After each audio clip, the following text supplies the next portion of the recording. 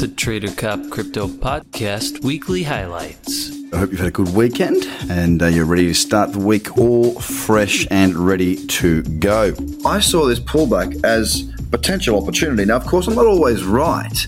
I'm, in fact, frequently wrong, because that's what traders are. We're not always right. We're not magicians. We don't have crystal balls. We are but human beings. Such erratic, emotional and senseless markets, which is wonderful for a trader.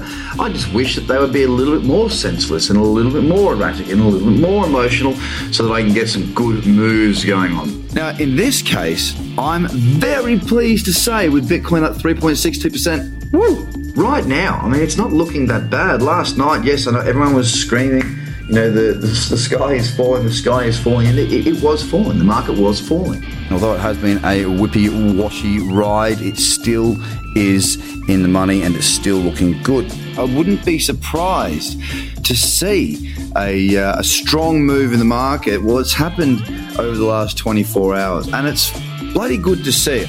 I trade what I see, not what I think, not what I feel, not what I want. I trade what I see, and that is it. And guys, if you don't have that, then you need to consider how you can get that.